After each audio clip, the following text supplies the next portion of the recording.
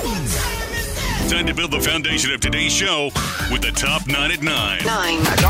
On the Steakhouse. Sports Radio 92.9, The Game. Georgia wins last night at Vandy, 76-64. Okay, like, we all know how Georgia struggled. They lost 6 in a row. I guess Noah Thomason had 17 points. Next up, Auburn, Saturday in Athens. Yeah, it would be great for them to upset Auburn Saturday in Athens. Unfortunate, the losing streak that they did go on, but they get off the schneid last night with a road victory over Vanderbilt, where they hadn't won in a long time. And it can be done. What can be done? Upsetting a team. I mean, LSU did it last night. They had 2 top 15 victories in a row. The SEC is so friggin' good, dude. I know. LSU's at the bottom of the SEC, or they were, until they just had back-to-back wins over ranked opponents. They beat Kentucky at the buzzer last night, a phenomenal game. The tournament is going to be unbelievable. Yeah, it is. Georgia Tech gets absolutely smoked by Clemson. Damon Stoudemire basically comes out after the game. I will say one thing about Stoudemire. He don't care. No. And he's just like, yeah, I mean, if you have no pride for the team in front of the jersey, have some pride for your family with the name on the back of your jersey. And saying, pointed words. Can't wait till I get my own kids in here. Yep.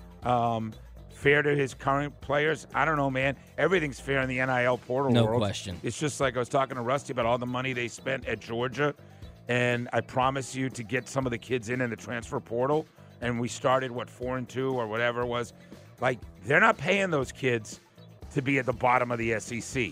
And guess who won't be back next year or won't be paid, right? That's where we're at. Obviously. I mean, to Damon Stoudemire's defense, and these were very pointed words. What are the kids going to say? Who are you? What are the parents going to say? Why are you talking that way? Right. What's Jay Back going to say? Damon Stoudemire's going to be like, dude, I've done this. Right. I just came from the Boston Celtics. Right. I don't care about your feelings. Yeah. Right. I don't care about your feelings. We're here to win. When I played at Arizona, we had a certain mindset that we don't have here, and they're just going to keep bringing in their own guys time after time. Ronald Acuna, named from, Baseball America? MLB Network. MLB Network. The number 1 player in baseball. Number 1 in the 100 It's incredible, list. And it's hard to argue. We talked about it so much last year. The Braves have so much star power. It is appointment viewing. When you're at Truist Park, you need to have your butt in the seat. And Ronald Acuna Jr. leads that mindset for sure. The All-Star break continues for the Hawks. My God. They don't play till tomorrow night. They got 3 home games, I believe. Day, you going to any of these games? They got the Raptors. Yeah, looking at being down there tomorrow for the Raptors. All right, then Sunday they got Orlando. Yes. I'll probably go to that game. And then Tuesday, the Jazz, I think it is. Quinn Snyder getting a lot of buzz on our interview with him yesterday, where he kind of said the reason that we're bad is because we don't bring effort, And when you don't bring effort, he's like, I like Sadiq Bey and Dondre Hunter, and Trey's having a great year, and DeJounte Murray, and Okongu's having, some signs.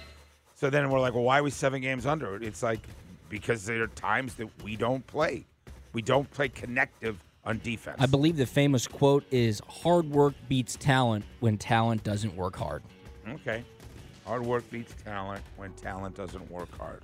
Well, you see it time and again. Can't teach guys to have a motor. Either you have it or you don't, and you're hearing a lot of that. When we come back, listen, the Justin Fields thing is real. Like Randy McMichael said, I go, you make a big deal about Justin Fields unfollowing the Bears. And Randy can be pretty cynical about we overhype stuff. And he said it. Absolutely. It is an absolute sign of how he feels about the Bears. No question. It's an absolute sign he wants out. It's an absolute sign he wants to come to Atlanta following all these Falcon players. And I just want to ask the question when we come back. A legitimate question from a guy who played in the NFL and been in those locker rooms.